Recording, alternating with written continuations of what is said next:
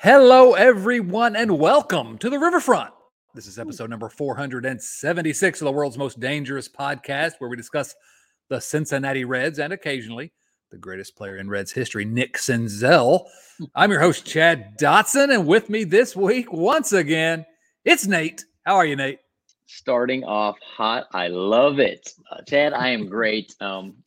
People may not know this. I'm also a Phoenix Suns fan.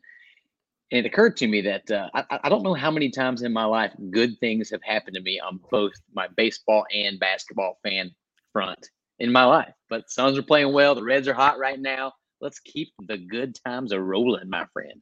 How are you? Absolutely. Oh, I'm wonderful. The Reds are not in last place. I repeat, the Reds are not in last place. This is not a drill. This has been the most Reds week, or most, of the Reds of the last 10 years. This has been the most Reds week that we've seen forever. It started off just horrible, ended up great, and now everybody's having fun again. And that is the nature of being a Reds fan, unfortunately, is it's up and down, peaks and valleys, highs and lows. And so let's dig into it a little bit. This week, the Reds, of course, it's still crazy to me. It's still just crazy. They get swept by Pittsburgh. Okay. Now, Pittsburgh, of course, has been maybe the hottest team in baseball, but they were supposed to be kind of like the Reds, not good. So the Reds get swept 4-game series against Pittsburgh, turn around, come home and win a 3-game series against the Texas Rangers, the first place Texas Rangers. It's just, 2 walk-offs, no home runs until the very last swing of the Rangers series. So the Reds are swept by the Pirates, 6-game losing streak, 14 of 18 losses. And you're like, oh, what is going on with this team? And then all of a sudden, just when I think I'm out, they pulled me back in. It was, in some ways, it started bad, but it ended up being a fun week. I'm happy. How about you, Nate? Really happy today. Baseball is weird, man. It's dumb. It's so dumb. I saw an off-season poll where fans got to vote during the off-season, and I think the Pirates were one of 2 teams, the Pirates and the A's, that neutral fans from everybody in MLB picked to be worse than the Reds this year. So even though they started out hot, I wasn't necessarily a believer. My opinion may have changed. We'll see. But do you think that we will look back on that 4-game sweep at the hands of the Buccos as the low point of the season? We could. We really could. By the time it's over, but we'll look back and say, how did that happen? Yeah, well, I hope so too. But the Reds at this time are 10-15. That's not good. 7.5 games out of first place already, but a half game behind them in last place. 8 games out of first. The St. Louis Cardinals. Pump it into my veins. Alive. Oh, please. I love it. I would like to say maybe that as Reds fans, we can settle down a little bit on making fun of the Cardinals for being in last. We're still Reds fans. So let's be humble. Yeah, that's no, do not. Absolutely not. We don't get to do this very often. Enjoy it and mock every Cardinals fan you can find. Because it may, and we have a question that we'll discuss a little bit more, but it's probably not going to last, but enjoy it while we can. No, seriously, to be honest with you, no joke. After that Pirates series, I thought there would never be a second for the rest of the season where the Reds would not be in last place. I just thought, well, this is where we're destined to go. At the end of that Pirates series, they were on pace to lose 106 games, which would have, I don't remember what the exact number was, but it definitely would have resulted in a tattoo for me. If I recall our preseason shenanigans. And so just, again, baseball's dumb, like we said, but just to come back and a fun, competitive series against the Rangers, 2 one-run games. And then the last game walk-off was a 2-run game, 5-3 victory. And, it would be all we've asked for is let me just say this quickly. All we've asked for is we just want to have some fun. Just some entertaining games. And, we got them. We absolutely got them. Frankly, even in that Pirates series, 2 1-run losses and 2 2-run losses, it was still entertaining in the sense of the Reds were competitive. So I'm okay with it. Yeah, I think it would be difficult to have gone up into the baseball laboratory and craft a more fun series against two teams in opposite leagues in the middle of April. This was great. 2 walk-offs, overcoming that 6-run deficit in the 7th and 8th in the other. Well, I asked you about that Pirate series. I just hope we don't look back at this Texas series as the high point of the season. Come on now, let's not do that. They're a first-place team. That lineup is pretty dangerous. I like what they're doing over there. But I kind of can say the same thing about Pittsburgh. I think they might be legit. And I guess we have a viewer question about that, so we can talk about that a little bit more later. Okay. But I have a question I want to throw at you. TJ Friedl and these bunts. What are your thoughts? Well, if you read anything I ever wrote, you might already have some preview. A couple of weeks ago, I had to write about TJ Friedl because he was talking about how he wanted to get 5 bunt hits a month. Mm-hmm. That he's never bunting to sacrifice. Sometimes it may be a sacrifice, but he's always bunting for a hit every time. And he thinks if he can get 5 bunt hits every month, then all of his numbers go up. So I'm like, okay, that sounds good. And then go ahead and talk about his bunting here in recent days. It made me kind of think, okay, I get it.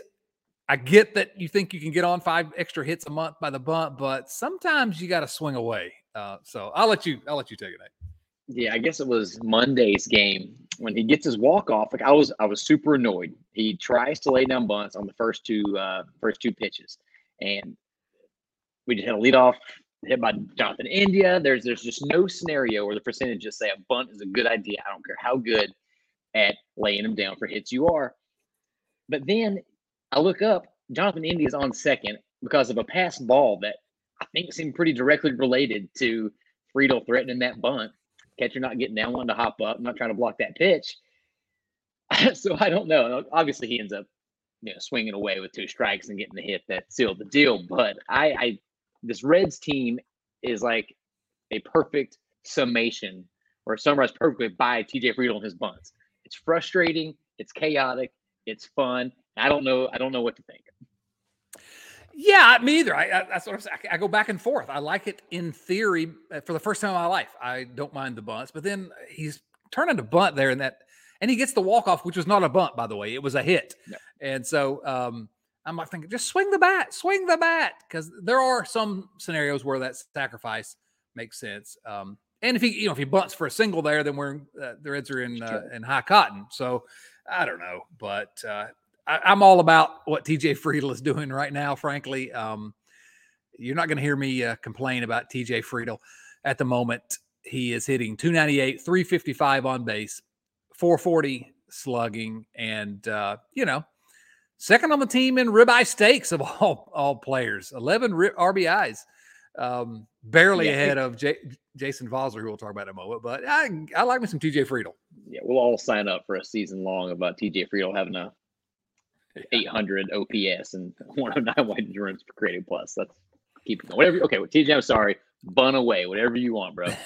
Whatever it takes. I'm just enjoying all we got. Hey, our buddy Garber, Chris Garber, who's a longtime friend of the show and the author of probably the best Reds book that's ever been written. He said something on Twitter the other day that will go completely over Nate's head. But for those of my of my vintage, of my generation, he made a great comparison. He said that TJ Friedl reminds him of Eddie Milner. Eddie Milner was a center fielder in the early to mid 80s, right when I first became a Reds fan.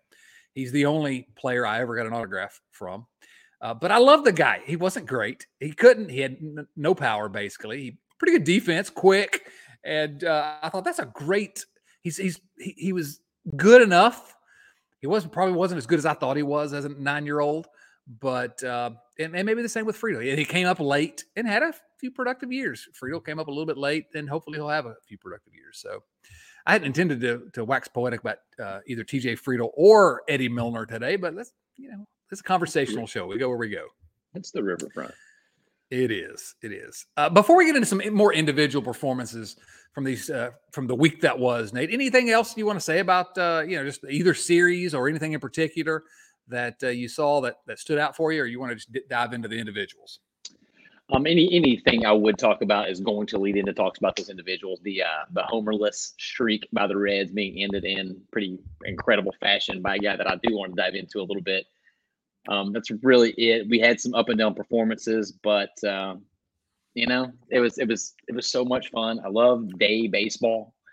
So I got to, Oh I'm yeah. lucky enough to work from home when I'm not when I'm not driving around, and I got to just have that game on the TV in the background, and it was a good week to be a Reds fan. At least a good. This has been a good week. Last week was terrible. Right. Last week ended poorly. Yeah, the homerless streak. We talk about that Pirates series, and 2 1-run games, 2 2-run games. 4-3 loss, 4-2 loss, 2-1 loss, 2-0 loss. So you're getting good pitching, bullpen pretty good throughout that time. Mm-hmm. And I fear we don't have any power right now. There's some things happening today down on the farm that are also we're going to get excited about that we'll talk about here in just a little bit with respect to power. But that's a time when you have just a decent offense in that Pirate series. You may be able to split that series, but the pitching was good, and so I don't know. We need hitters. Split that series, and the Reds are all of a sudden looking at a 12-14 or 12-13 record, and we would be irrationally excited about things. Right? Yeah, just split that series, then all of a sudden you've won 5 out of 7, and yahoo! But they didn't. So let's talk about the guy we sort of wanted, and I teased at the beginning, Nick Senzel. I've been predicting for at least 5 years now that this is it. This is Nick Senzel's breakout season. And I really mean it this time. I really mean it. Nick Senzel, listen to these numbers, Nate. Nick Senzel is hitting, well, I had it pulled up here. Let me find that again. Is hitting .625 with a .625 on base percentage, a 1,000 slugging percentage. That's an OPS of 1625. That is just amazing production over the last 2 games. Okay, it's been 2 games, which some may call a small sample. I don't. Nick Senzel is back. Finally, he's feeling good. And actually, look, I'm a Nick Senzel apologist in some ways, but there was some indication his batting average on balls in play, the contact he was making, some indication he was doing way better than he was before this recent two game hot stretch, but when he was hitting 139, 225 on base. But I don't know. I want him to be good so much that I'm getting irrationally excited over 2 games. Talk me off the ledge here, Nate, or talk me back onto the ledge, maybe. Are we doing this again? Are we really doing this again? Yes. Yes, we are. Yes, Submit that we are. Man, if you don't feel good for a little Cincy after that home run, that walk-off, and those post-game interviews in the Viking outfit, we just can't be friends. It's as simple as that. It was obvious how much that meant to him, and the emotion flowing through him. It was really fun to see. I love that the Reds have been playing him at third base, which is, like his position, which is a novel idea. Right. Let's play the guys at the positions that they're best at. Weird. I don't know if he's actually turned a corner, but he's got at least one more shot from me, because I have such a difficult time not rooting for that guy. Friend of the podcast, picking up his teammates in big moments, seeing how happy they were for him. It's not like one of these malcontent clubhouse presences. He's loved by his teammates. He's important in that locker room. So if they can get him going, man, I mean, we can hope for anything. It's all we do as Reds fans. Hope. Why can't we hope for this too? Oh, we're doing it. We are doing it. It's ridiculous. It's fool us once, shame on you. Fool us twice, shame on me. Fool us 5 times, shame on Nick. No, you're right. It was like a catharsis or something. It was like the walk-off home run to sweep the Rangers. Senzel coming around. I mean, you could just sort of see coming around. He was floating on air coming around the bases. And the post-game interviews, it felt like there was a weight lifted. A lot more still to do, but his on-base percentage is right around 300 now after an awful start. So again, I'm searching for things, but we do have a viewer mail question this week about Nick Senzel. This comes from our friend James Urban. As always, these viewer mail questions come from our friends at patreon.com/riverfrontcincy. James Urban asks, it's not really, it's more of a demand than a question, James. Say something nice about Nick Senzel. Well, here's my response to that. I challenge you to say something bad about Nick Senzel. There's nothing but nice things to say about that guy. He's awesome. He's the Red center fielder of the future. He's finally living up to his potential. What a time to be alive. How about Jose Barrero? From a general theory, I feel the same about him. Like, let's give him some time, but he was actually pretty bad over the last week. A lot of the optimism that I had going into last week's episode kind of fizzled a little bit, but he had a couple really slick defensive plays. He had a couple bad ones, but we don't need to talk about those. It was a happy show. Right. But he's always had a great glove, so I'm not too worried about that. Let's give him some time. And I kind of feel the same about his bat. This team, as constructed, is not trying to win baseball games. They are not trying to compete for a playoff spot. They want to win, sure. The guys in the field do. The coaches obviously do, but they're not. You don't trot Luis Cessa and Connor Overton and Luke Weaver and these guys out there time and time again if you're trying to compete for a playoff spot. So if that's the case, Jose Barrero needs to be out there 5 or 6 days a week. Let him figure it out. I don't think there's anything that he's going to learn in AAA that he can't from working every day with Joel McKeithen. So I don't know. I want him to have all of the time that he needs. Well, not all the time that he needs, because there are some guys going to be beating down the door very, very soon, it looks like. But for now, yeah, he's absolutely the best.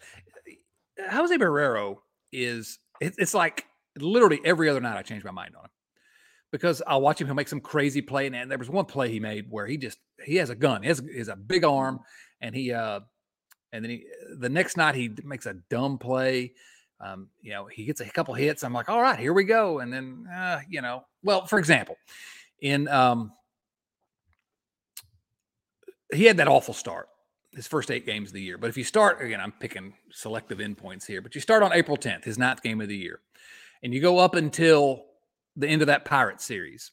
That's 13 games. Okay, yes, small sample size. But it's why I was starting to get encouraged, because his numbers in those games, 282 average, 383 on base, 410 slugging. He had walked 7 times. Now he went 0-for-7 in the Rangers series, but his walk rate is almost double his walk rate last season.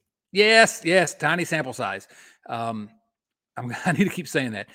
Yes, he's still swinging at way too many pitches outside of the zone, but fewer than before. And so he needs to quit swinging so many times out of the zone, but progress. And so, I don't know.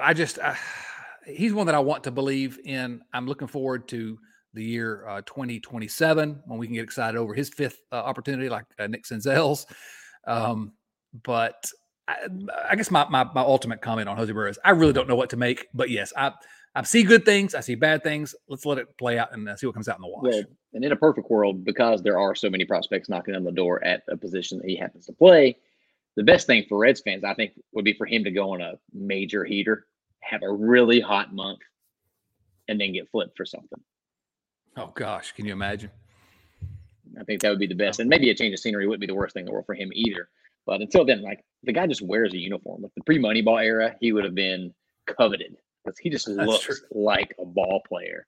It does. Out there. So I have not lost faith yet. There are some alarming aspects to his game, but it's nothing new. So we'll see. Yeah. One thing that I do want to praise him for, and I don't know how I've never noticed this, and I'm sure it happens in every single game, but in that Texas series, when they were he was on deck circle, he had just gotten home or was the next guy up, and somebody was coming home, he was behind the plate, just like very, very animatedly telling people which way to slide. The throw's coming from over here. Get down, slide right, slide left. And watching him do that, I don't know. I just made me happy. Yeah. No, there's nothing to dislike about the guy. I mean, there's a lot of people say mean things about him on the Twitters, but I don't know. I root for a kid like that. Yeah. So, but he has to be, kind of like a Nick Senzel. We talked about the catharsis for Nick Senzel. Hopefully he's getting some of that monkey off his back. 2 games worth of playing well. Barrero has he played in his first 3 seasons combined. Well, now that's not quite true. But Barrero has to hear the footsteps behind him. He knows who's playing shortstop in AAA. He knows who's playing shortstop and second base in AAA, and he has to know, and that's got to be pressure for a kid. It's just got to be a lot of pressure. And Jose Barrero's just 25. It's not like we're talking about a wizened veteran here. So I don't know. I think that's about all to say about Jose Barrero for now. But I don't know. Fingers crossed. Hey, the Reds just swept a series, Nate. Hopefully not for the last time this season, but we'll see. How about our weekly update of the Big Three? Some highs and lows with the Big Three this week. Yeah. Let me just say this before we get into the – I'll let you talk a little bit about the status. But did you see the reports that are trickling out that the Reds and Graham Ashcraft have had preliminary talks at least? And you have to think they've approached Nick Lodolo as well. And so I don't know until they get those signatures. I'm not going to get too excited. But if they sign those three to some sort of a contract extension, I'm probably going to have to stop hating this franchise. Well, no, let's not go that far, but I don't know. I like those reports. Anyway, say what you want to say. You can start with Graham Ashcraft or whoever you want to start with out of the Big Three. I will start with Graham, as he is my adopted son. I haven't told him yet and filed the paperwork, but we'll get there. He had 2 starts since our last episode against Pittsburgh. Went 5 innings, 2 runs, 4 Ks, 3 walks, and a loss, but was very, very solid when he wasn't his sharpest. But for me, The big one was yesterday, Wednesday, that final game against Texas. 6 innings, 2 earned, 3 Ks, and 4 walks, battling through an incredibly emotional day. His grandmother had passed away, and they were extremely close a couple of days prior. Texas was her favorite team, apparently, until he joined the Reds. And you could see the emotion on the field. He was looking up in between innings. But he also just, I love watching this guy compete. Got into a bases loaded, no outs jam, got out of it. He's just out there hustling. I'm just really, really happy for him. And I got to say, I think he is officially my favorite non-Joey Red. Makes sense. The Graham Ashcraft fan club has very few remaining spots. So join up while you can. That's right. Get on that bandwagon now. Emotional certainly. And you gotta be happy for the guy. And I hate that he's going through that. And our thoughts and prayers go out to Graham and his family. What you just said though about his start in that series finale against Texas, how he battled, was actually why I was sort of impressed with his game against Pittsburgh on Friday, where he did, give up a couple runs. He walked 3 guys. I thought in that at a couple times in that game he was sort of let down by his teammates in some ways, and he just battles. He did not have his best stuff. And it's always fun, interesting to watch these guys who have really good stuff. What do they do on nights when they don't have it? And we've seen that a couple times from Lodolo. We've seen it from Hunter Green. That's what rookie pitchers are going to do. Sure. Well, I guess sophomores now, but just see it in the way he tries to lock in, and he is a competitor. I don't know if there is more of a competitor on the scene. I don't know how you quantify that. It's sort of just it's a buzzword maybe, but he seems like a competitor. And I don't know, just I'm not ready to join his fan club yet, but as soon as he joins the bullpen, like I predicted, I will get one of his jerseys. What about let's talk about Nick Lodolo, because he had one of those days when he was off, and that was his start Monday. There was actually one, not thanks to Lodolo. They were down 6-1, I believe, early in that one, because Lodolo went 4 innings pitched, gave up 6 earned runs, 9 hits.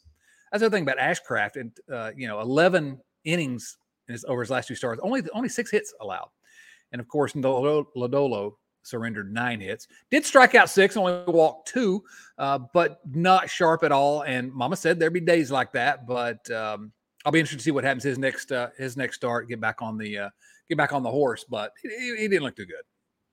No, I think the word's out on that slider is. It's nasty, but it's often a ball that hitters are swinging at. So if hitters are realizing that if they're patient and he's not painting the corners with it, then they're going to take that pitch. It's going to lead to an uptick in walks, and that's why he's got a whip close to 2 right now.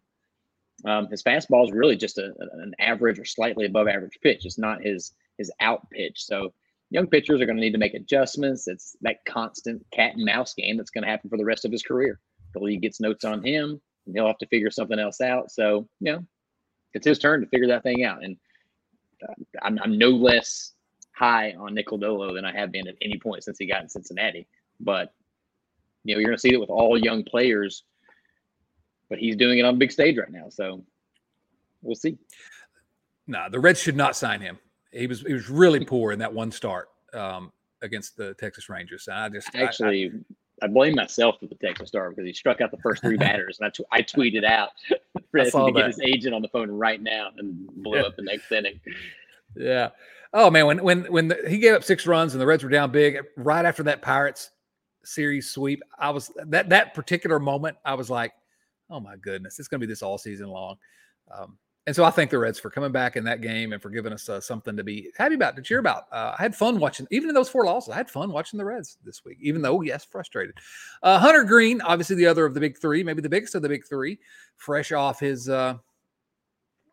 new contract, pitched in the 2-0 loss to Pittsburgh. That was, I believe, the series finale. Yes, it was the series finale. 6 innings pitched. 1 run, surrendered 4 hits, struck out 6, walked 2. You talk about that cat and mouse game, and that's where pitchers become pitchers. The elite are able to adjust because as they say, the guys that have the bats in their hands, they're driving Cadillacs too. Okay, they're pros too. So being able to anticipate and improve when they figure out your tendencies is important. And so just a little tiny data point with respect to that question. Hunter Greene used his changeup 11 times in that Sunday outing. He had used it 7 times total in his previous 4 starts, all combined. So a little bit of that, and it looked good. It looked good, especially when you play that changeup off that dazzling fastball or speedball, as our friend Bruce calls it. It can be extremely effective. So interesting to see him use that a little more and lean on that a little bit more. Just, again, a tiny data point, but something to watch. I think it's a huge data point. I know he only threw it 11 times, like you said, but him developing a reliable third pitch is the only way that he reaches his potential, that ceiling, which is high, which is as much potential as any young thrower in the league. So if he was working on it in the offseason, he would do it in the spring, and then he just kind of went away from it his first couple starts. And I know that I imagine, or I don't know because I've never been a major league pitcher. You may not know that about me, but I can only imagine that once you get up there and your adrenaline's pumping, you want to throw those things that you're really, really, really comfortable with. And he's so young that he didn't get those extra couple years that Lodolo and Ashcraft did to develop these pitches. So if he starts throwing that change with regularity and with confidence, I mean, just go and play around with the stats since August of last year when he came back. There's not a stat out there that is going to be discouraging to you. They're all terrific. He's not giving up those home runs anymore. I think last 10 starts, 1.9 ERA, 13 Ks per 9, a 1.00 whip, and 2.3 wins above replacements. They gave the man the money, gave him his flowers now. Hunter Greene is doing that thing that we all kept waiting on him to do. And I feel like as Reds fans, we're not even appreciating it properly. I think that's absolutely true. And it's something we might need to make a recurring theme here is to get people to appreciate what we have here. I don't think a lot of fans do recognize what the Reds have here, but a lot don't because he doesn't throw 8 innings, like when we were growing up. Star pitchers pitch complete games. Well, that's not the way it works now. You get 6-7 innings out of Hunter Greene at just elite stuff. The guy he's still a kid. That's the part that I think people need to not forget. He's still a kid. He's 23 years old.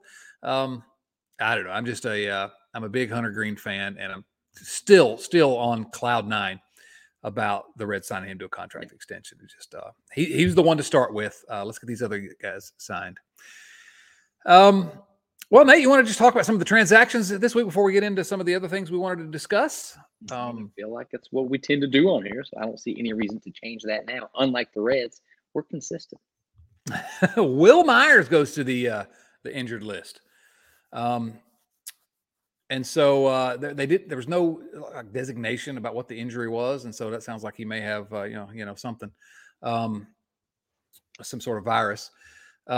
The Reds also placed Graham Ashcraft on the bereavement list, as Nate noted earlier. So Will Myers.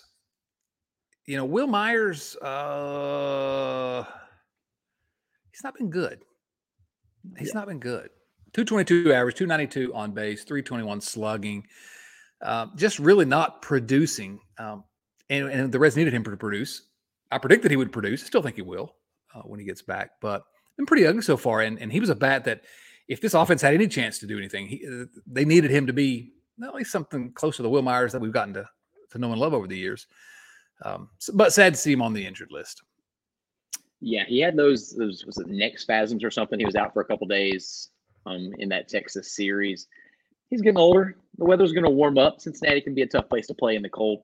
Go look at his baseball reference page. You don't see many bad years. So I have all the confidence in the world that he's going to get back on track. But we need him to get on track so we can trade him. And I don't say that as a joke, about, there is trade everybody. I'm saying that's a guy. If you can flip him, you sign him for very little. If you can flip him, that's good. That's good business. Yeah. And he's not a guy the Reds are going to sign long term. So, what other transactions this week, Nate? What about Jason Vosler? This week, the Reds designated former superstar Jason Vosler for assignment and called up Henry Ramos. Nate, the Jason Vosler era in Cincinnati is over. How disappointed are you? I will never think of Jason Vosler again until I have to. I do wish him all of the success in the world. But the guy that they brought up to replace him, I find really interesting. And I was a fan of that signing when it happened, even though it's only going to benefit the Reds so much. I think Henry Ramos is a real major league bat. The guy has, I got pulled up here somewhere. His career AAA line in over 1,400 plate appearances, 297, 350, 471. So the guy has been a very good hitter at the closest thing to Major League Baseball for a long time. He has not put it together in Major League Baseball. So obviously that's why he signs for whatever that minimum contract or minor league deal he got was. But I think he's sort of a Donovan Solano, Donnie Barrels. He's that kind of guy. He's come up, give you some professional at bats. The guy just takes daddy hacks all day long, swings as hard as he can, and tries to punish the baseball. I'm a Henry Ramos fan. You heard it here first. I think we're underestimating him. He's hitting 364, the 417 on base, 545 slugging for the Reds so far. No, it's 3 Give me games. him over the Albert Almora Juniors of the world, though. Like, I'll take it all day long. He's fun. I guess, but he's also 31, and I long for the day when the Reds don't have any need for Donovan Solano or a Henry Ramos. But whatever, yeah, I like Daddy Hacks too. Jason Vosler, remember those first 5 games when he had a double, a triple, 3 home runs, 7 RBIs? Oh man, it just OPS was 1467. Yeah, he has been awful. He has been absolutely awful since then. And so, Godspeed to you, Jason Vosler. I hope you do well with the rest of your career. But he was a guy that never would have been on the Reds roster if it had not been for Joey Votto and Christian Encarnacion Strand not being ready for opening day.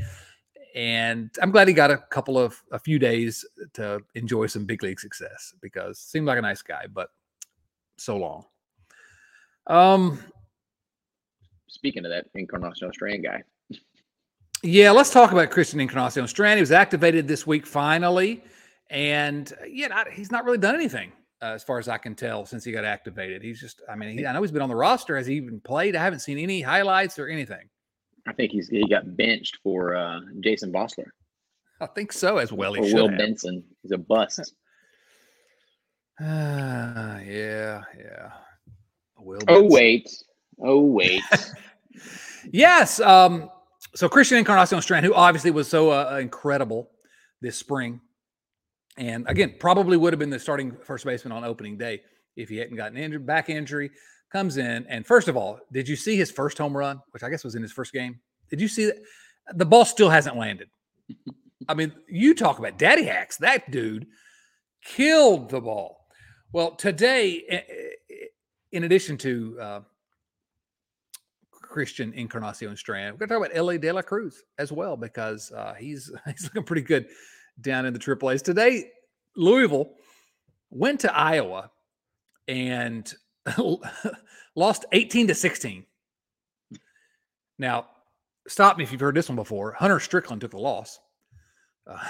It's hard to believe that Hunter Strickland gave up 2 runs in 2/3 of an inning. But Christian Encarnacion Strand, 5 for 6, 2 home runs, 6 RBIs. Elly De La Cruz, 4 for 6, 3 runs scored, 3 RBIs. He had a double and a triple. Matt McLain, 2 for 4, a couple of RBIs, 2 for 4 with 2 walks. McLain also had a double. Those 3 guys, well, here are your numbers. Encarnacion Strand's hitting 474. His OPS plus is 1577. I don't know, small sample size. Matt McLain, 329, 1103. And Elly De La Cruz, not quite as good. I mean, I had it here. Now I can't find it. Will Benson hitting 077 in 8 games down there. Elly De La Cruz started off slower, but great game today. I would, and not just a great game, but if you've seen the highlights, go look for the highlights if you haven't seen them yet of Elly De La Cruz. I mean, look for Encarnacion Strand's bombs, but Elly De La Cruz hit a triple, and it took him like 11 seconds to get to third base. I could not get to first base in 11 seconds, but I'm old and decrepit. I gum my food and my women. Sorry, that's a quote from a bad movie.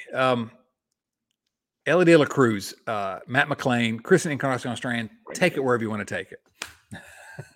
I do slander Maverick, but the headline here on the notes document was Matt McLain is making his case. That, my friend, is an understatement. Before that game, he had a 4.56 slash line. The 17 walks, 21 Ks, which is 19 walks now, which is probably the most encouraging thing. This K rate was way up last year. He was leading Louisville in home runs, which probably won't be for long because CES is on his heels. You know, I think he's the one we need to be talking about most. CES just got off the injured list, give him some more time, but I don't see why Matt McLain is still down. Even if he could, in theory, use a little more seasoning, bring him up when he's already scorching hot. You know, hitters talk about being in the zone when the ball looks bigger and you're just locked in, the gaps are wider. He's there. Like, he is as hot as a baseball player gets. And he also has giant guns. He's got these pythons, which has nothing to do with baseball, but it's pretty cool. So I'm much like everybody else in Cincinnati. I'm ready for the Matt McLain era to begin. There's places for him on that roster. We can get him at bats. Yeah, we're, as always, overreacting maybe to small sample sizes, but man, McLain, just unbelievable. 6 home runs. I'd love the fact that he has 19 walks. Mm-hmm. He has 26 hits, but 19 walks. His on-base percentage is .470. There's literally nothing about Matt McLain that is not to be happy about. He's played shortstop and second base this year. Can play some center field as well. Played some center field in college. There's places to play him. So he's not 11 years old like Elly. Like he's a man. Right. He's college. Yeah, he's a college guy. So I guess the question is, you just made a passionate argument in favor of giving Jose Barrero some time. Are you going back on that and saying that they need to give his spot to Elly De La Cruz, or do you have other ideas? Or to, Matt McLain? I think McLain's got to be the guy, right? I mean, who goes down, I guess? You've got options for that. You got the Stuart Fairchilds of the world. You've got, 11 catchers and Kevin Newmans. There are at-bats to get this guy. Elly, I think he needs more time. He started off slow. He tends to do that. He's 11 years old. There is no reason not to let him figure it out a little bit and also play defensive shortstop at a higher level. I think Matt McLain is the most likely to get moved around a little bit. So get him up. The Reds need, you're going to sell tickets. You're going to get the fans excited for something. It seems like a no-brainer to me. Other than small sample size, what's the argument against it? Well, the only argument against it, I guess, would be the Reds have professional talent evaluators who may think there's areas of his game that he does need to work on. McClain we're talking about before he comes to the big leagues. Are you assuming that they know more about it than I do? I am presuming that it is bold given this franchise and the lack of success over the years, but I'm still going to presume that they have some people that know a little bit more than we do. So there may be some something there. But, on its face, McClain has been unbelievable in every facet of the game. And to me, it comes back to what we've been saying all year, which is, I know you're going to be bad. At least be interesting. Bringing Matt McClain up gives me another guy to watch. There are a few guys on this team that I like to watch. One of those was Will Benson. They took him away from me for some reason. I don't know what that's about. But give me Matt McClain. Get him up here and play him at shortstop. Again, I like Jose Barrero. Mix and match him a little bit. I don't mix and match him in center field even. Get him up here. That's all I'm saying. That's all I have to say. Encarnacion Strand and Elly De La Cruz. Yes, I think Encarnacion Strand's 3 games into his season so far. Yeah, okay. Give him some time at AAA. Elly De La Cruz, yeah, give him some time. Although today, gosh, if you only watched Elly De La Cruz's highlights, you would think he's the greatest player in the history of the world, because every highlight is something superhuman, just flying all over the place, stand-up triples, knocking the ball into next week. He's another guy I can't wait. But I will wait on him, I guess. What would be your projection for when all 3 of those guys are on the big league roster? Well, I mean, that's tough to say. Do we have a viewer mail question about that? I might just jump the gun. I don't know. I don't read those questions before we begin. What are you talking about? No, I don't think we have a question about that. Maybe we do. Actually, I mentioned it. Whatever. We're going to answer it if we have a question later, which I did read the questions and prepare for them, but I can't remember. A lot of it depends on what they're going to do. I'm not ready to predict that Elly De La Cruz and Christian Encarnacion Strand are going to keep, that Encarnacion Strand is going to keep matching like he did in spring training and he has so far. Although, boy, he didn't look like he'd missed a beat when he got back. And Elly De La Cruz, I don't know, he's still a kid, like you said. So, but if those guys are not all in Cincinnati by August, something's gone wrong with one or more of them. Or with the Reds, because I don't see any reason, especially if around August the Reds are inevitably faded out of contention. I think it's actually April and they've faded out of contention, but that's whatever. Go Reds. They just swept the Rangers. Did you know that? They swept the Texas. So I say August. Let's not get preemptively mad at the Reds for something 3 months from now. Right. August, I think, is my answer to your question. They all should be here by August. And if so, that makes this team interesting. They may not be good, but it's more interesting pieces. All right. Very briefly, I'm going to let you, if there's anything you want to say about it, you can. We sort of talked about it last week.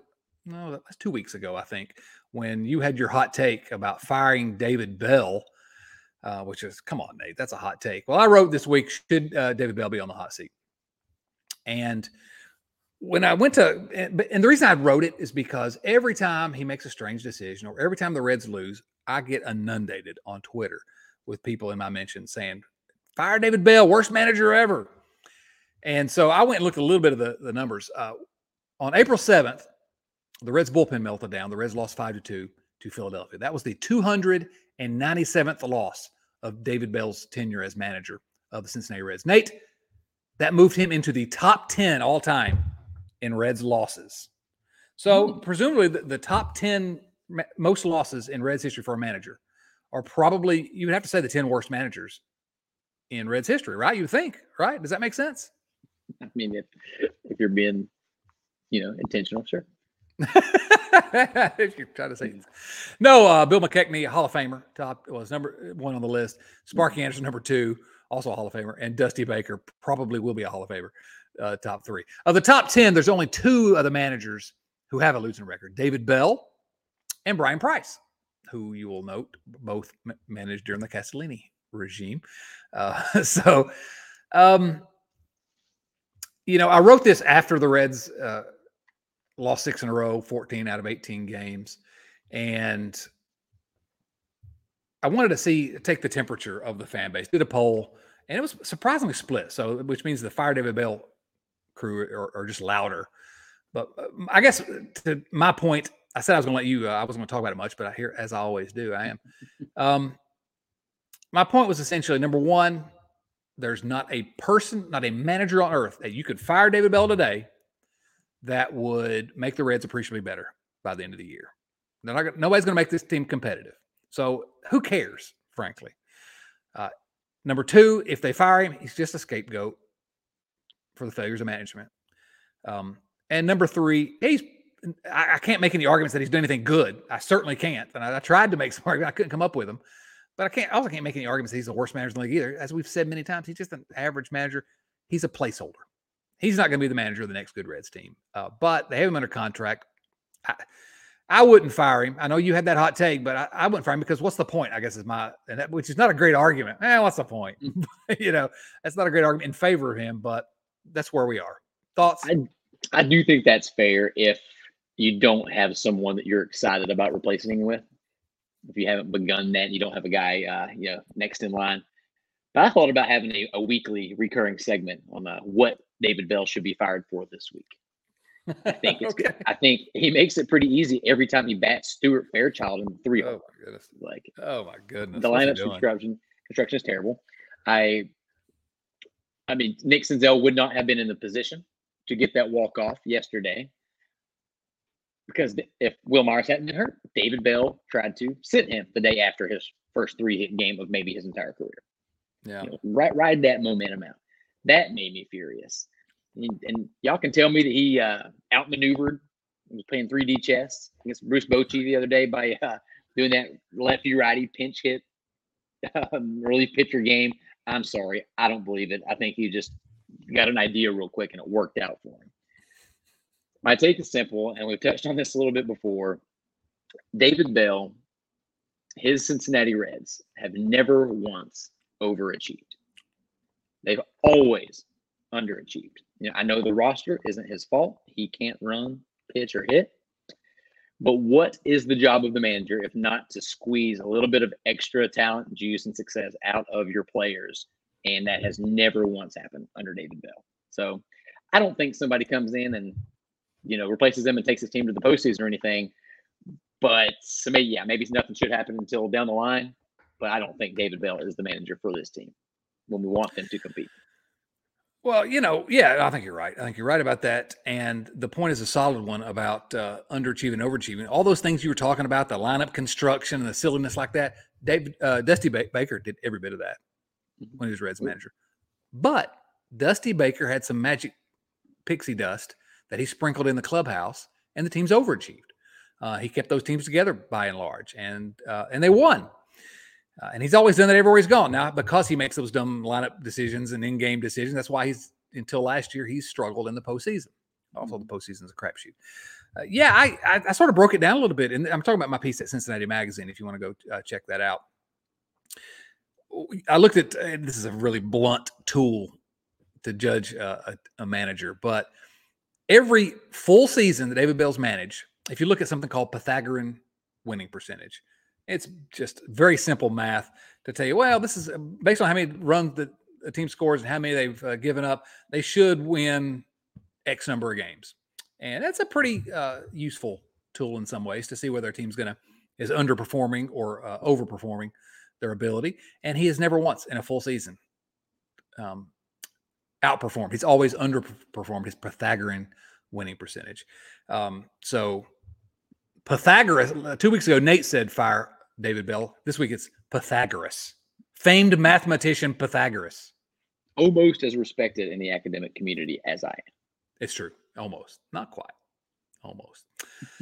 Nate, you want to answer some? No, we can't answer your questions yet. We have actually two things I want to say quickly, because again, I am nothing if not shameless about promoting myself. ChadDotson.com.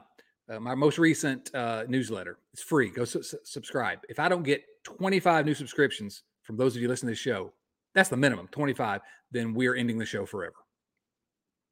I'm boycotting the riverfront. I wrote about the attendance. And again, there's not a whole lot to say here. We know the attendance is bad. It just struck me when Nick Senzel got that home run. No, actually, it was TJ Friedel's walk-off on Monday against the Rangers. and they're celebrating. And you look around, and there's like in front of dozens of fans. Just literally, there are dozens of us, as David Cross would have said in the show Arrested Development. Literally dozens of us. And so I went to look, and the Reds last year, had the worst attendance record in the history of Great American Ballpark, worst in almost 40 years. This year, they're on pace to smash that record again. It's far below last year's pace after, I guess, 15 games now. So not much more to say other than Reds fans appear to continue to be voting with their feet. Is that going to encourage the Castellinis to do something? Or is that the impetus behind, hey, we just signed Hunter and we're having preliminary negotiations? Has that had something to do with it? We don't know. But I would like to think that it's at some point going to have some effect. I don't know if you have any thoughts there if you want to move on, but go subscribe. Put a winner on the field and the fans will show back up. If you win it, they will come. That's the thing. I always talk about this lost generation of Reds fans, and it's true. There is a lost generation, but guess what? They're going to come back. If the Reds just win, since they loves baseball, they're going to come back. The Castellinis need to understand that. Okay.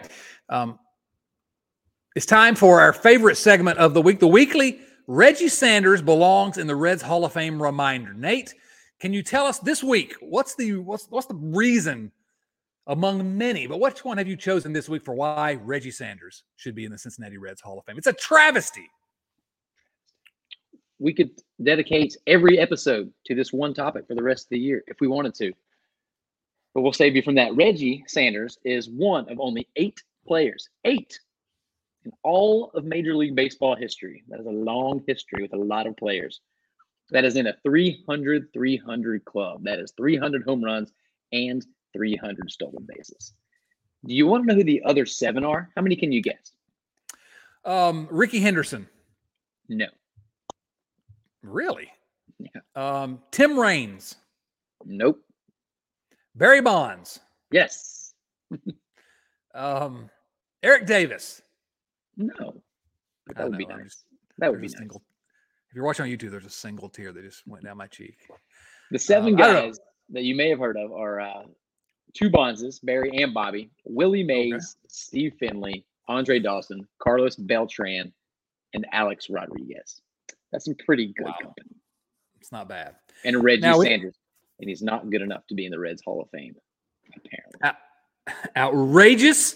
Now, those 300 and 300 did not come all in a Reds uniform. Obviously, he played for a number of different teams, but it's really should be a scandal of epic proportions in Cincinnati that Reggie Sanders is not in. And the reason why I'm getting word here from the home office, I'm hearing people complaining on Twitter as they're listening to this, that he's also in the 300 club. He had 300 strikeouts in the 1995 National League Championship Series against the Atlanta Braves. That's what people say. He shouldn't be in the Hall of Fame because of one series. Get out of town with that nonsense. Go look at his career postseason stats and maybe give the guy a break because he had some big performances after that.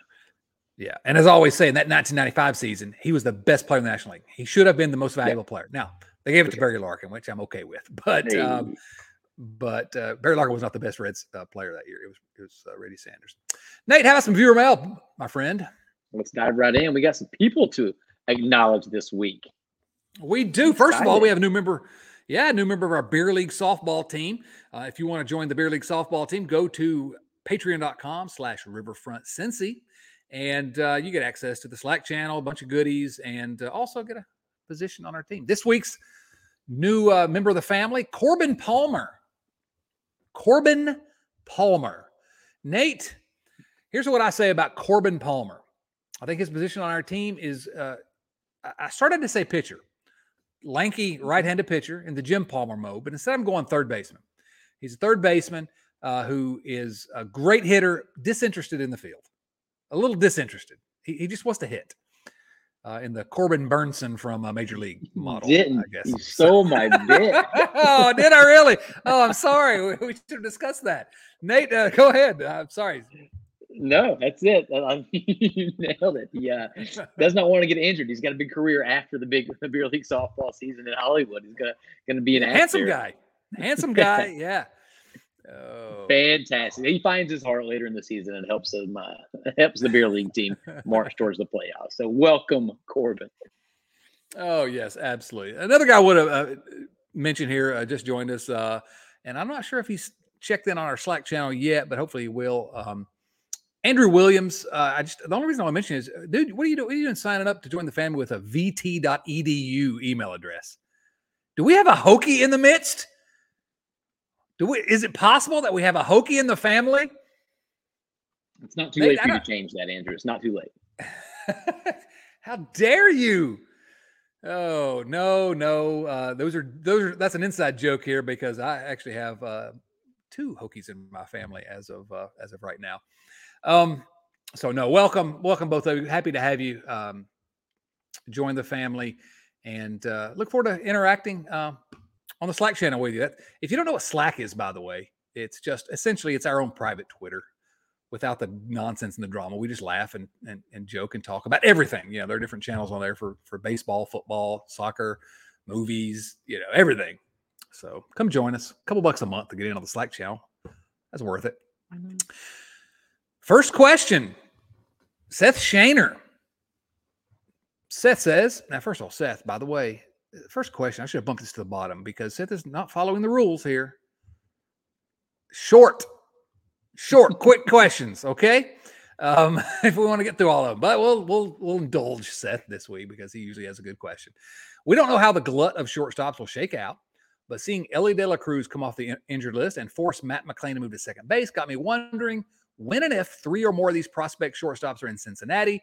Do you put Elly at short because his overall game makes him the alpha, even if one of the other guys are slightly better defensively?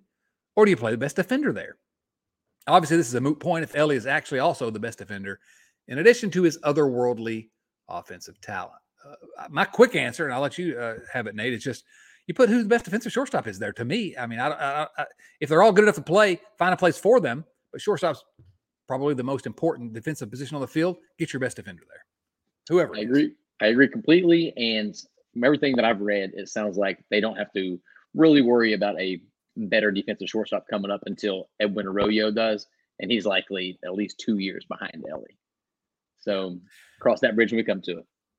And what a great problem to have. You have somebody that's a better defensive shortstop than Elly De La Cruz, who has all the tools to be an elite defensive shortstop. So no, it's a good question. Next question comes from Kyle Kapler. Kyle says, what a way to end the week. Actually, Kyle, is he talking about the Pirate series? That's how the last week ended. What a way to begin the week, Kyle, with a 3-game sweep of the Rangers. Nate, did you realize that the Reds are on a 3-game winning streak? They just swept the Texas Rangers. Did you know that? Since Monday, they are literally the best team in Major League Baseball. Undefeated. Unstoppable.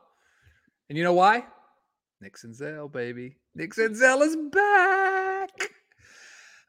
With where we're at right now, out of the 26 guys on the current roster, who do you consider as the core going forward into the future? Yeah, I love this question. Position players, starters, and bullpen. So I've pulled up on my screen, you can't see this, but the Reds' 26-man active roster. So just active roster. So yeah, obviously, Joey Votto is part of the core for the next 10 years, but he's not on the active roster. Elly De La Cruz is not on the active roster. He should be part of the core. So I'm going to start with the pitchers. And I just have in one big pile of starters and relievers because that's the way they're listed on MLB.com. Luis Cessa, no. Fernando Cruz, no. Alexis Diaz, yes. Yes, I would say he's part of the core. If reliever's ever going to be part of a core, but yes, Buck Farmer, no. And tell me if you disagree with any of these, Nate. Ian Gibaut, no. Hunter Green, no. I was leaving some space for you. I'll stop you right there. To disagree with me. Yeah, Hunter Green, obviously, yes. Derek Law, no. Casey Legumina, or however you pronounce his name, no. Lodolo, yes. San Martin, no. Lucas Sims, no. I'm sorry, I would like it, but he's about to be 30. Luke Weaver, no. Alex Young, no. So really all we have there are, and we would have said this before the season, Alexis Diaz and the big 3, Green, Lodolo, and I didn't say Ashcraft because he's not listed there because he's not on the active roster. He's on the bereavement list, but we'll include him. So any disagreements with any of that, Nate? No, I can see a world where Lucas Sims ends up getting there, but he's got to show it first. The injuries have been too severe, too plentiful. So yeah, just those 4 arms. Yeah, I mean I guess it depends on what you mean, how you read the question from Kyle. The core going forward into the future. I'm thinking about this more in the sense of which guys should you want to keep around to be part of the next good Reds team, if and when that is. And obviously, I've made the case that it could be a good Reds team in as short as a year or two if you do the right things. So Lucas Sims, yeah, I can't get there, but yeah, I see what you're saying. Yeah, I wouldn't put money on it. You want to take the catchers? That's a pretty easy one. Luke Maile. Luke Maile is the only one. Chucky Robinson. Obviously it's just Kurt Casale. No, come on, this is dumb. Tyler Stevenson, yes, is part of the core though. I think we agree on that one, right? Completely. Are we worried about Tyler Stevenson? No, he had a really good week. The guy has got an on-base percentage near 400. He'll be fine. No home runs still. No home runs. They'll come. No. He's a giant man. Yeah, not worried about it. How about the infielders? Let's look at the infielders now on the current active roster. Here are the four: Jose Barrero, Jonathan India, Kevin Newman, and Spencer Steer. Now, this is an interesting one. Out of those four, Barrero, India, Newman, and Spencer Steer, are any of those guys in the Reds' core going forward? The answer is yes, but which ones I do not know. We can eliminate one, right? I think for the sake of this exercise, we can eliminate two. Okay. I presume that when you say eliminate two, you're talking about Kevin Newman. Yes. And Jose Barrero. You're already saying he's not going to be part of the core. I think you're right. I think that's where I land. I decided that he's going on a hot streak and gets traded so that everybody wins. Okay. There you go. Win-win. Win-win. So the question is Jonathan India and Spencer Steer. Now, Jonathan India, let's take him first. The average Reds fan would say he needs to be the next person to be signed to a long-term contract. He's the guy who you see the Scherzies in the stands of. He's the one, I've got friends, their kids all love Jonathan India, which is understandable. I love Jonathan India. Is he part of the core going forward? I'm saying no. I'm laying my marker down. I'm saying no. Go ahead. No, I was just gonna say I hope that this is something that people bring back up to me because he is playing well so far this season. He looks a whole lot more like the guy from a couple years ago, and his hair is glorious. It's just glorious. I love it. I love it unconditionally. Although I presume he does use conditioner on it. His defense is not good, and I'm not sure that defensively, when you have these guys coming up like Matt McClain and Elly De La Cruz, I'm not sure. I mean, you put him in left field. Well, if you do that, he doesn't really hit like a left fielder. Third base, I mean, is he going to hit or play defense better than Spencer Steer? Maybe. I mean, you can make that argument. So far this year, he has barely, but Spencer Steer's hit pretty well. Spencer Steer's a year younger. So I've kind of morphed into the Spencer Steer argument here, and I'm not going to make a pronouncement on him just yet. I want to get your take on Jonathan India. I'm going to zag and say that he is. I think that they've got him for a few more years, so they got him long enough for the Reds to be good within that window. I think the guy we're seeing this year is somebody that he's putting up numbers that you can expect for the next few years. And I think he's one of those guys that the Castellanos are going to say, holy crap, the city loves this dude. We have to try our best to keep him around. Yeah, that's whether exactly or not he deserves it, I don't know. But he's definitely the type of guy that I will not be unhappy to be rooting for a long time. It just depends on what what contract they give him. No, I agree. If he's on the Reds for a long time, I'm happy with that. I love watching the guy play. Seriously, it sounds like I'm being critical. I'm critical of his defense, maybe, but you start crunching the numbers. You start looking around and moving the pieces. And if some of the young guys are as good as they project to be, he just kind of ends up being the odd man out. Like he's going to be the DH or something. And does he hit for enough power to be a DH? It's easy to figure out how he can get lost in the fold. Well, and also, I think we don't need to forget this part of it. And by the way, we're an hour and 5 minutes into this. What is going on? We're going to have to rapid fire this. We're having too much fun this week. We talk all the time about the Reds, how all these shortstops, they're going to trade some of them, trade from depth at some point. Well, who's going to have more value on the trade market if Jonathan India performs well this year, back to what he did last year? He's going to have a lot of value. Now, I'm not suggesting they trade him this year. And I think we could be, if we get to the situation where he's not traded only because he's a fan favorite, which has happened in Cincinnati. I can, Crazy. yeah. Bob Castellini refused to allow Billy Hamilton to be traded for Shane Bieber. I'm telling you, I know this for a fact. Billy Hamilton, who I love, was my favorite player, comic book superhero, but come on. Yeah, he may be the odd man out, but that's not necessarily a bad thing because he potentially has some value, real value to some team out there that needs a second baseman and will suffer through his defense. Now, none of this, if these prospects don't pan out, then none of this, it's all irrelevant. We'll keep him and whatever, but I wouldn't be eager to be signing him to a long-term deal right now if I were the Reds, unless it was a really modest price. So, yeah. Spencer Steer? I'm saying yes. I'm going yes on Spencer Steer. I think I'm going to go yes, too. Just 25. He has a bat. I think I'm going to say, well, I don't know. Can I say no to India and yes to Spencer Steer? I just did. Outfielders currently on the active roster. Here are the 5 outfielders, none of whom are in the core going forward. Stuart Fairchild, Jake Fraley, TJ Friedel, Henry Ramos, and Nick Senzel. I'll take it back. Nick Senzel is clearly, he's the core. He's not part of the core. He's the core. The rest of them, I don't see. I guess you can make an argument for TJ Friedel. And some people irrationally love Stuart Fairchild, which is fine. He's a handsome guy. But what do you think about those guys? Any of those? If I was a betting man, I would say no, but maybe we just found where we put India, one of those corner outfield spots. I'm a huge Friedel fan, so I would like to see him be around. I think the talent that he brings, the skill set is real, and it'll play for a long time. But you run out of spots eventually if all these young guys are good. So I maybe not. I'm going to say yes because I'm in a good mood, and the Reds just swept the Rangers. I don't know if you know that. So wait, what? The 3 pitchers and Diaz plus Friedel, India, and Steer and Stevenson for me. So 8 guys. All right. I can't go with Friedel. I think I want him to be around for a while, but I think his skill set is as a good 4th outfielder. And I don't know that I consider a 4th outfielder to be part of your core, but whatever. I'll take it. And Nick Senzel, obviously. Nick Senzel. Nate, have you seen what Nick Senzel's numbers are the last 2 games? Off the charts. Raking. Off the charts. Next question comes from Dwight Kelly. Dwight Kelly says the Reds are on pace to finish 65-97. The season is still young, but I believe the Pirates will regress, and the stupid Cardinals will do what they do, compete for the division. What do you think? Yeah, obviously. Yeah.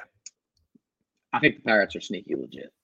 Not as good as they are right now. Not best in the National League good, but they just took 2 out of 3 from the Dodgers in LA. Like, they made a lot of really good moves in the offseason, getting a bunch of proven major league veterans, things that we were clamoring for the Reds to do.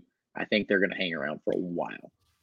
You see they signed their center fielder Brian Reynolds to a long-term extension, but yeah, it wasn't that many dollars.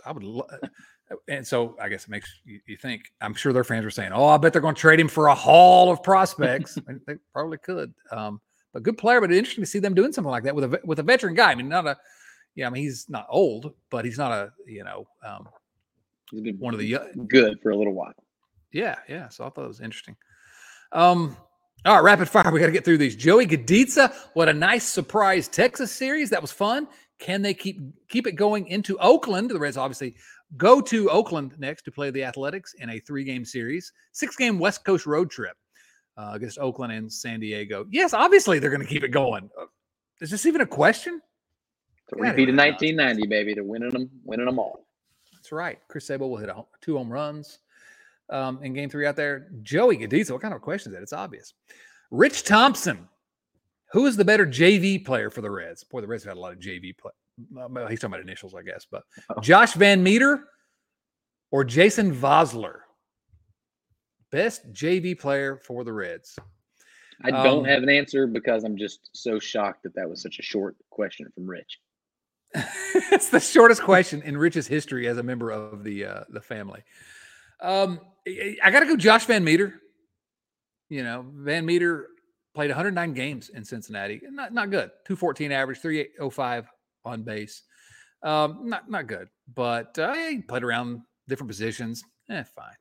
Then again, maybe Jason Vosler only had 20 games and only hit 161, but he did have that first week where blasting home runs and RBIs. And I think he was the team leader. I saw this on the Twitters. the Reds' team leader in home runs when he was designated for assignment. That's got to be rare to be leading your team in home runs and get canned.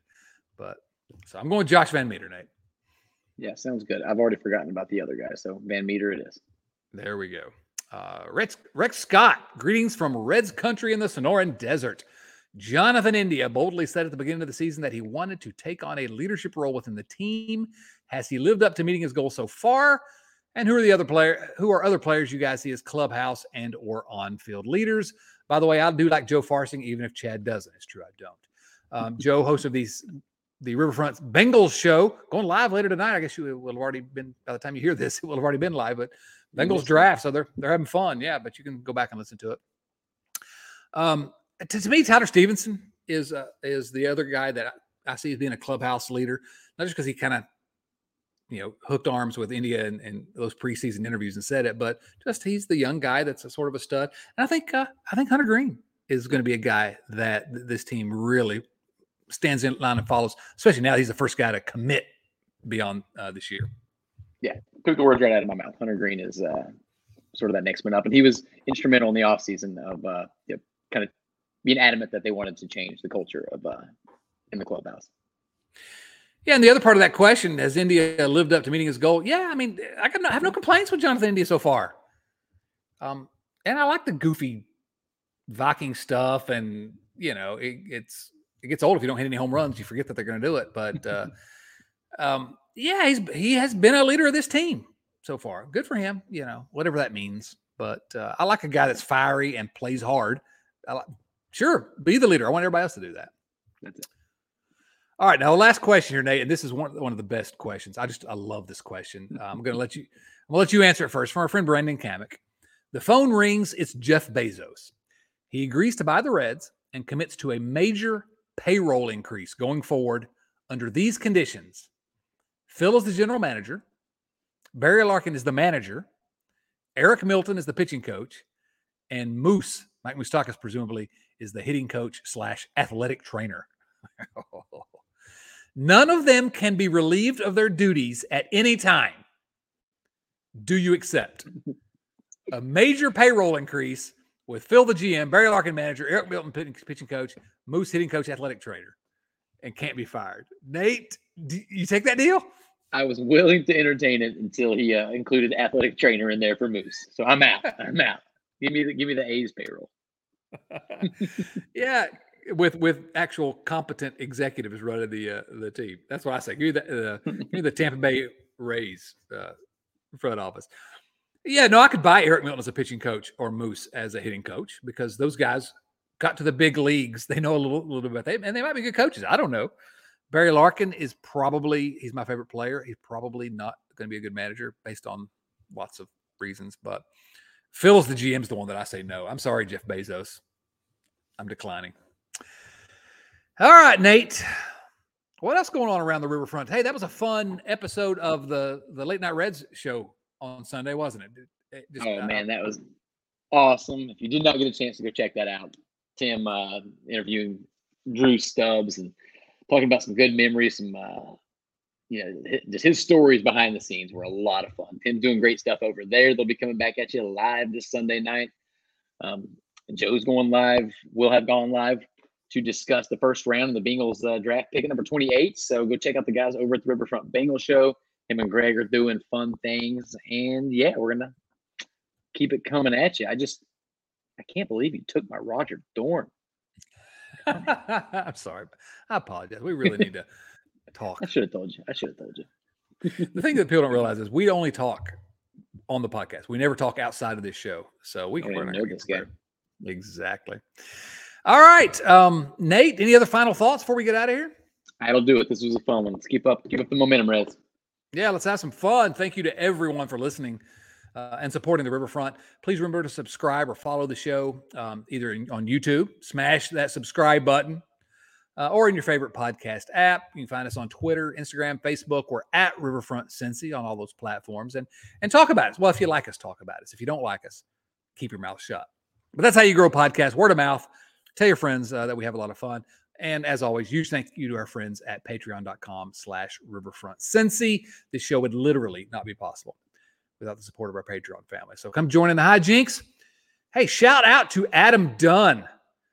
Shouts to Lisa Alberto, Wayne Krinchicki, and Eli Cash for Nate Dotson and Nick Senzel, the legend. Nick Senzel, the GOAT. This is Chad Dotson saying, so long, everyone.